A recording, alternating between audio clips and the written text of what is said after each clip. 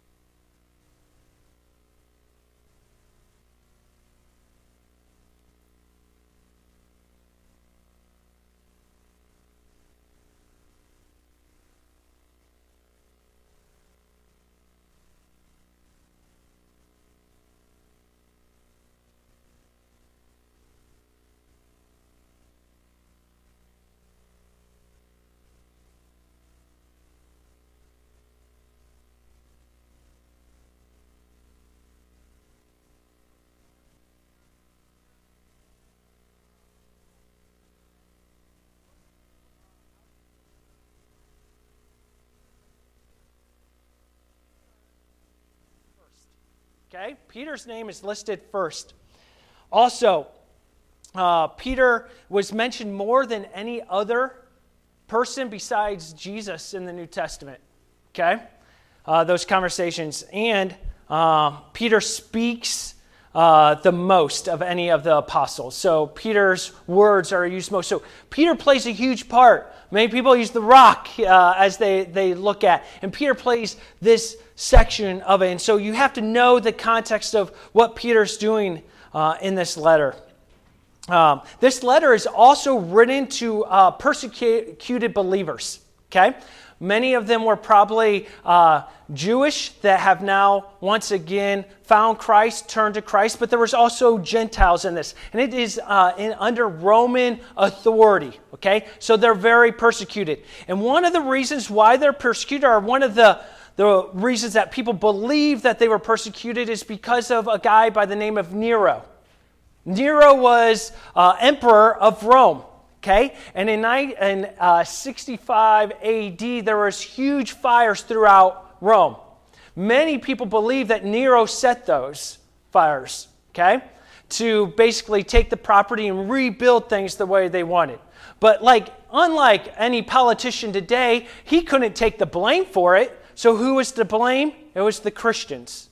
Christians were put to blame. Now, I'm sure it wasn't all the reason for persecution. It was some people believe that. They even had a place called the Circus of Nero, which was basically talking about where basically many Christians were killed for their faith in Jesus Christ.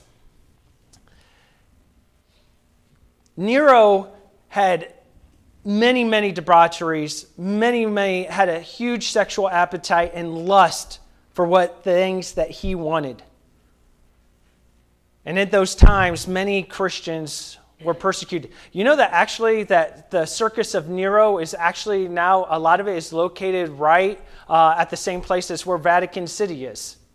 And where now that has been taken up because many people believe that is where Peter and Paul were martyred at.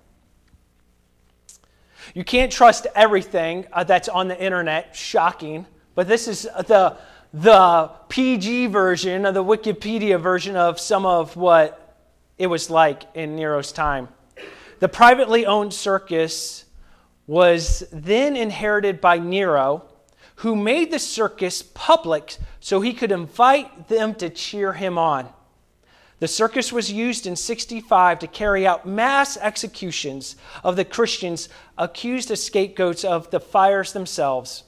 The circus was the site of the first organized state-sponsored martyrdoms of Christians. Tradition holds that 2 years later, St. Peter and many other Christians shared their fate. We're going to be talking today about how to live in freedom when you're living in a world of crisis. We're going to be talking about the amazing grace that is allotted all of our lives and other people's lives and our gratitude towards God. As you can tell in 1 Peter 3, 8 through 9, what we just read at the very beginning, it talks about, finally, all of you be like-minded, be sympathetic, love one another, be compassionate and humble. Do not repay evil with evil or insult with insult. On the contrary, repay evil with blessing, because to this you were called so that you may inherit a blessing. It helps us look at our lives and how we are to live. To be compassionate, to be humble, to love one another. These aren't just words that we say that, oh, they're nice and they're sweet. These are practical fruit that you can see in people's lives. And a lot of times, these fruit don't make sense in the world today. In the flesh's view, it does not make sense to be kind to someone who's being mean to you. We're going to go back one chapter in chapter 2 of 1 Peter. We're going to start there because we're going to take a little bit, and we're going to start in verse 11. And we're going to take a look at what it looks like to live a godly life in a worldly society. And not just a worldly society, one that persecutes believers. It says this in verse 11, "Dear friends, I urge you, as foreigners and exiles, to abstain from sinful desires, which wage war against your soul. Live such good lives among the pagans that though they accuse you of doing wrong, they may see your good deeds and glorify God on the day He visits us. Submit yourself for the Lord's sake to every human authority, whether to the emperor as the supreme authority or to the governors, who are sent by Him to punish those who do wrong and to commend those who do right. For it is God's will that by doing good you should silence the ignorant talks of foolish people. Live as free people, but do not use your freedom as a cover-up for evil. Live as God's slaves. Show proper respect to everyone. Love the family of believers. Fear God, honor the emperor." Point number 1, personal stake. Personal stake. At the beginning of verse 11, Peter talks about friendship. He's dear friends. Peter's talking to people headed in the same direction. These are people that are living for Christ. He is urging them, pushing them, encouraging them as exiles and foreigners to this land to abstain from sinful desires. We now, as believers, live in Christ. We have Jesus as our advocate, our Savior. When we live for Him, we no longer live for the world. We are now fish out of water. There is a difference. It then jumps, which I think is a huge word here. It says abstain. Abstain. What does abstain mean? Well, you can look it up. Abstain means it's to choose not to do or have something. It also means to refrain deliberately and often with an effort of self-denial from the action or practice. We sometimes like to joke around, I'll abstain from that food today. I'm, trying to stay in shape. But this is a much bigger context. We'll use the example of sex today. To abstain from sex until you're married. Society has now flipped it on its head. God wants to protect you, wants to have you with someone. And the world today says, no, you don't need to abstain. You don't need to abstain. This is your life. This is your way. This is how you do things. God cares for your personal stake. He cares for you. I think so many times we think of these as rules, as just things that sometimes we can follow. These are ways that God loves you. God wants to protect you and guide you in all these ways. This letter that Peter wrote is talking to people who are believers in Jesus, but they are living in a pagan, fallen society. Believers are no longer home in that society. And the question I would have for you, if you still feel like you are at home in this society, how is your walk with Christ? If you are feeling comfortable in this world, how's your walk? Because I would ask a question, we are no longer of this world. Before you found Christ, that fallen world felt agreeable. I'll say comfortable, probably not the best word, but it felt like, there might be some areas of self-satisfaction, and there were some desires of your heart were commonplace. But after you found Jesus, those desires of sin, passions of selfishness, the comfortableness of the world, it began a whole new battle. After Christ, doesn't it feel that there were sins or things that were comfortable and there was conviction? The Holy Spirit started challenging you on things, and all of a sudden it's like, this is not the same world that I was living in. There's something different here. This is now realizing that you are abstaining from things. You are now obeying. There's a personal stake that you are being pulled away from this world.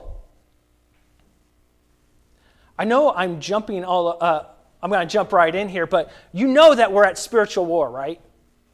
Like, this is a spiritual battle for your soul, not like once a year, not like once every 5 years, not once. It's every minute. It's every moment. It's everything. I will tell you, it is hard now to go even work out at the gym. Because ladies, and I will tell you online, ladies, you are leaving nothing to the imagination. Nothing. And now they would love to try to video guys that will even take a glance and post it on social media. So now at the gym, I'm like this. Where's the weights? Like, you can't even look. It's because they get their identity from what people look at them like. And all of a sudden, God saying, no, I got something better for you. I got something personal for you. I love you. Do you not know who you are in Christ? Do you not know that? And those kind of examples happen all over the world, and you can name them for your own self and your passions and desires, but we must be of the Holy Spirit. And I think a great thing is, I like the word vortex better than whirlpool, but vortex is like this thing that starts pulling you in. It starts pulling you in that whirlpool, like you can see some in waters, and where it will drag you in. A lot of us, and a lot of people and Christians really care about the final stage where it pulls you down, where it finally takes you under. It's the whirlpool, it gets you. You know, the part that you should be concerned about is the outer edge where it starts pulling you in.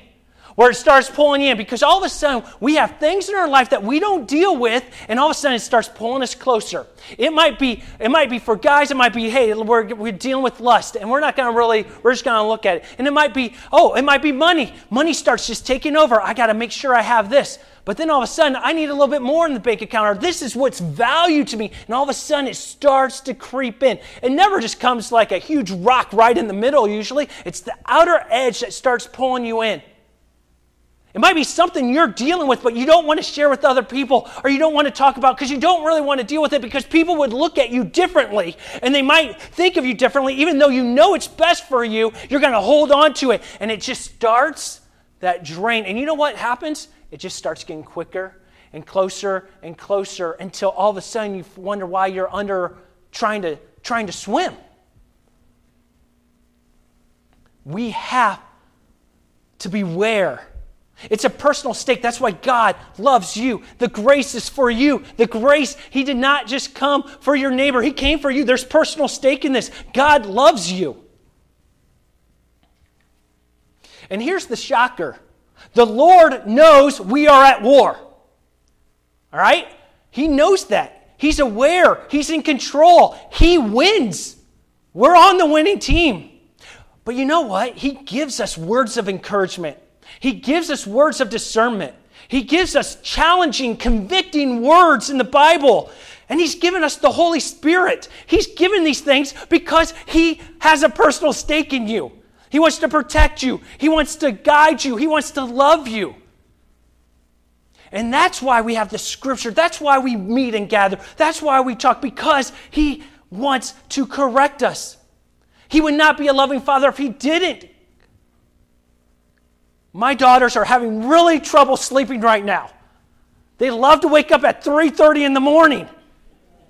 I'm trying to fix it. If I said it's okay, yeah, you do you, whatever, just play video games. Cool, awesome. Do I really love them? Because I can tell you one thing, they're whiny when they don't get sleep and they don't eat. You know what? You're whiny when you don't get the Word and when you're not with God.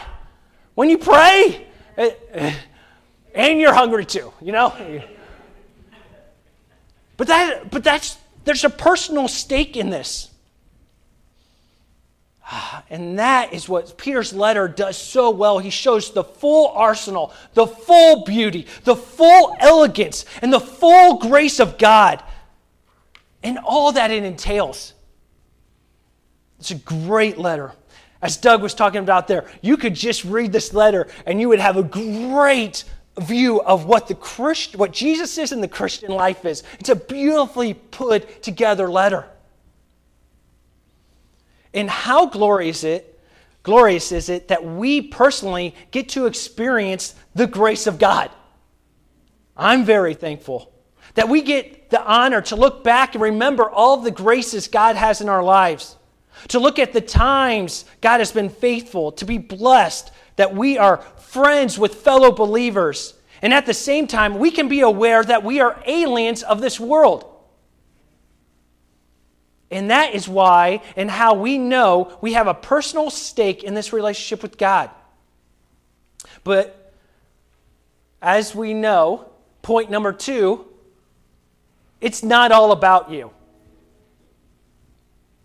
I think a lot of people in today's day and age love the personal stake. God loves me. Awesome. You know, as Sir Paul Washer would say, I love me too. Like, I love myself. Like, well, of course God loves me. But it's not all about you. Others have a stake in this life as well.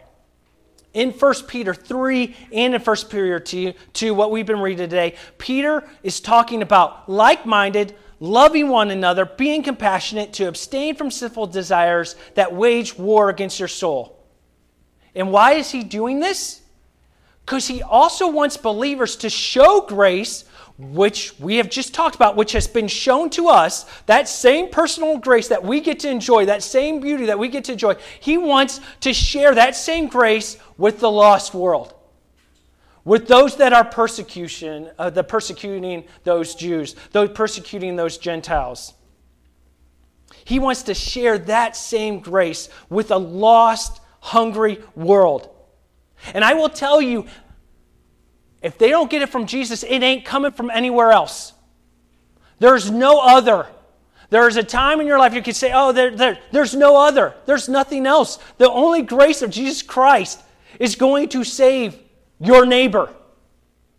They could be the best cook ever. That won't get it done. They could have the best lawn ever. That ain't going to get it done. It is the grace of Jesus Christ that gets it done.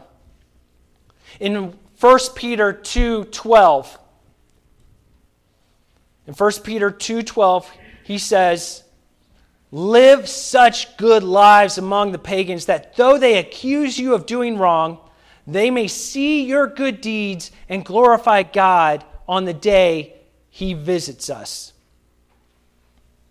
I'm just going to jump to 1 Peter 3. You've heard it twice already. Do not repay evil with evil or insult with insult. On the contrary, repay evil with blessing, because to this you were called, so that you may inherit a blessing. We are called to yield to God's grace in our lives. We have to process with the Holy Spirit whether or not we are abstaining from sin and things of the world that would pull us in like that vortex. are the whirlpool of sin or not. And the reason why so much is I am telling you because people that are lost, that are still in this world, they are watching you. You may not like the fact they are watching you. You might not want to be watched, but here's the shocking thing. If you say you are a Christ follower, people will be watching you. And what they want is they want you to fall. Because it helps them realize, okay, that person's wrong, so I don't have to jump into that. Because if it's really real, then I might have to see that. And so instead of dealing with God, which they really don't want to deal with because he's perfect, we're going to deal with the fallen people that aren't perfect, but we're going to watch. We're going to watch. We're going to watch how you handle things at work. We're going to watch how you handle things at the checkout line. We're going to watch how you work out. We're going to watch, they don't go to church, however, they judge it. And I will tell you, you can't be responsible for that, but you can be responsible for your own life. You can be responsible of not getting in the vortex of sin, of going to the Holy Spirit, going to repentance, going to Him. Because the world is looking for faults and reasons not to believe in Jesus. You must know people are watching you. And here's the thing, it's not just with your words, but it's your actions. But also, it's not just your actions, it's your words. Because some of you live it out, but every time that you have an opportunity to bring up Jesus, you don't say anything. You don't talk about it. We are not supposed to be ashamed. Don't be ashamed of it. Yes, we are to live it out, but there are times in our lives when we are with someone and they are searching for, and you got to say what your life is on. My life is on the rock, not Peter, Jesus. My life is on that, and so you be able to communicate it. It's not an either or, it's both. It's combined, the way you talk, the way you communicate, and the way you live. It's not pick and choose.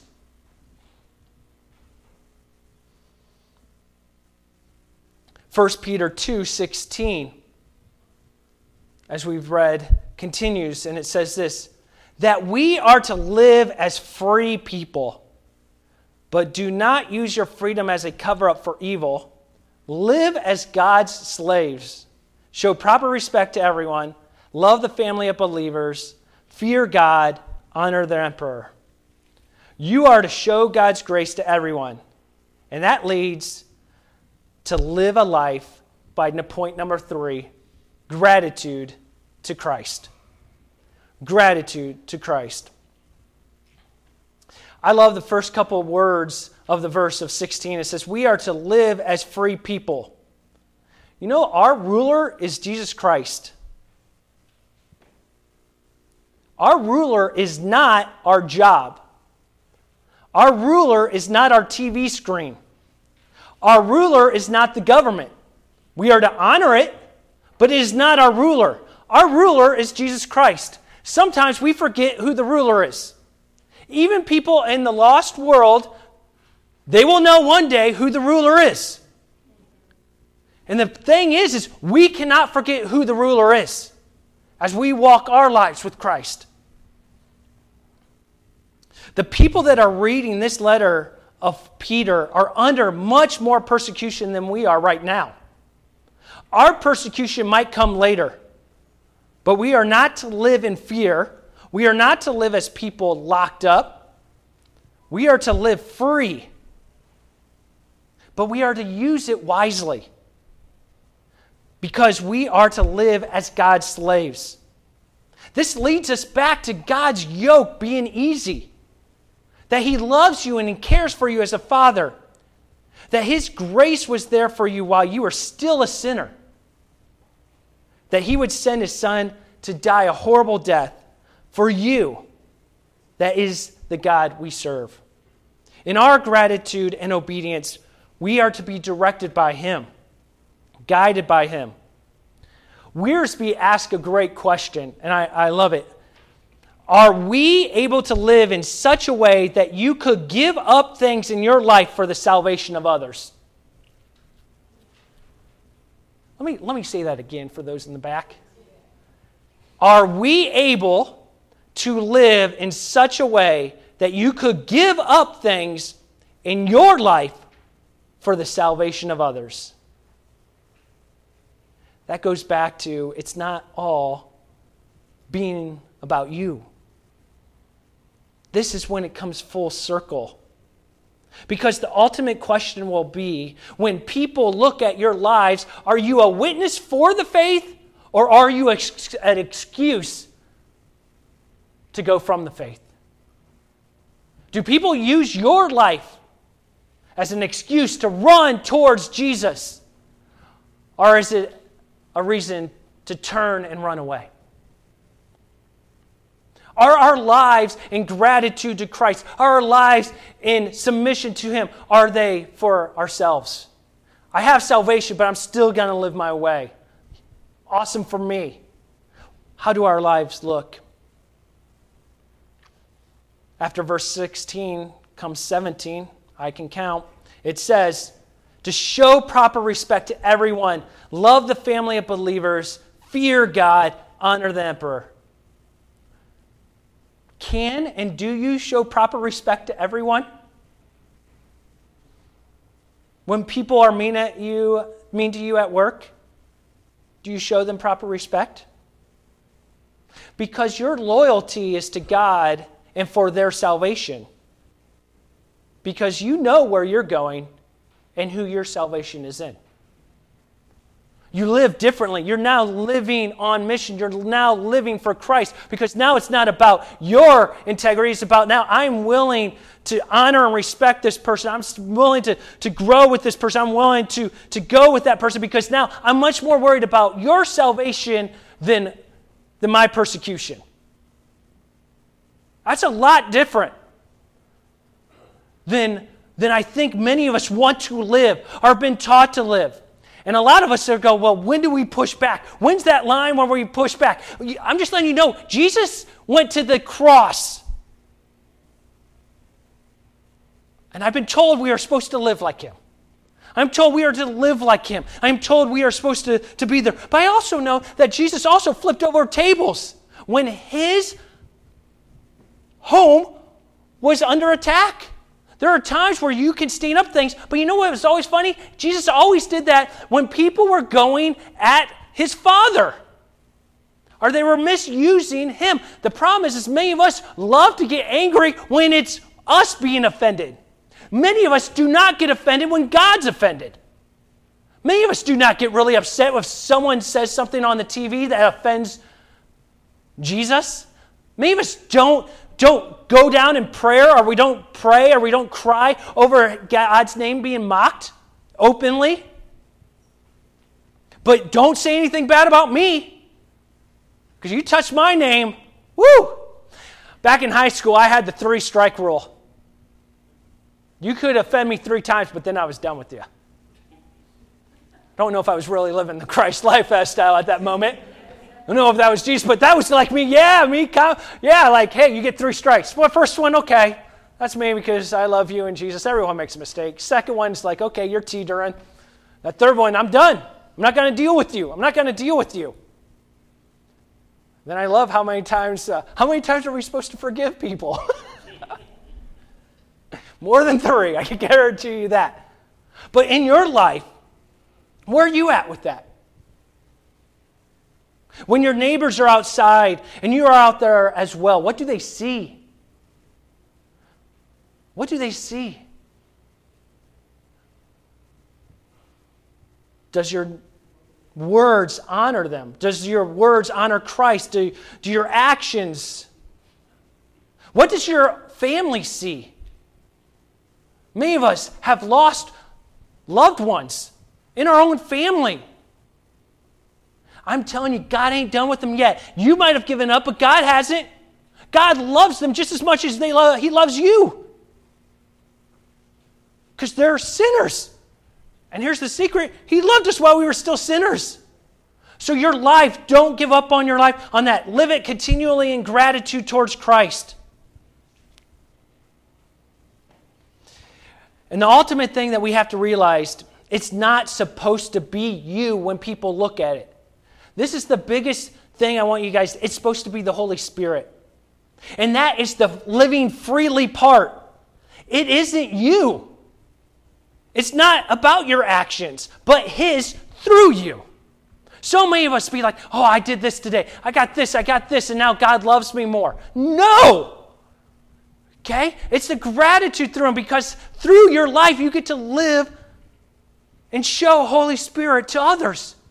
Because now you're being obedient. You're loving someone when they're really hard to love. Because here's the shocker, you can't do it. You can't do it. But it's through the Holy Spirit. It's through praying. It's through knowing Him. That is how you know. It also says that we are supposed to love our family, and that is our family of believers, and that is our church. That statement is a two-way street, I want you guys to recognize. There are times in this church, or whatever church, that you need to give. But there are also times where you need to receive. There are times where you need to be healed, or there's times for recover, but there are also times where you need to go and help. And the biggest thing is when you need help, you need to ask and you need to verbalize. But if you continue to hide, that's not loving your family. You're not helping your family. And when there are times where you see someone in need, we as a family need to love and come alongside. And the only way we can do that is by knowing each other, loving each other, living it out. Everything in this church family is God's. Everyone in here, a believer, is filled with the Holy Spirit. And we must respect and honor God's will. I want to close with a couple of verses on realizing our personal stake in this spiritual warfare. And realizing that it's not just about you, but others. And realizing that we live in gratitude and respect the authority of God. 1 Peter 3, 10 through 12. So we just read 8 and 9. We're going to finish with reading 1 Peter 3, 10 through 12. It says this, For whoever would love life and see good days must keep their tongue from evil and their lips from deceitful speech. They must turn from evil and do good. They must seek peace and pursue it. For the eyes of the Lord are on the righteous, and His ears are attentive to their prayer. But the face of the Lord is against those who do evil. Now, I wanted to go back because Peter does a great job. He pulls out from the Old Testament a lot. And this is actually coming back from Psalms 34, 12 through 16. And I'm going to read that, and you're going to hear something very similar. But I just want you to listen to these beautiful words. It says this in Psalms 34, verse 12. Whoever of you loves life and desires to see many good days, keep your tongue from evil and your lips from telling lies. Turn from evil and do good. Seek peace and pursue it. The eyes of the Lord are on the righteous, and His ears are attentive to their cry. But the face of the Lord is against those who do evil, to blot out their name from the earth. I pray that we are righteous. I pray that we are to live righteous, because His words do not come back void. We are called. We have a personal stake in this. And I don't want us to stop. I want us to be able to live a righteous life so that we live it in grace for others and in gratitude to Christ. I want you to know, too, that God will hear your cries. I want us to get out of the concept that He will answer the way I want Him to answer. That is us moving God to our. No, but God hears your cries. God hears them.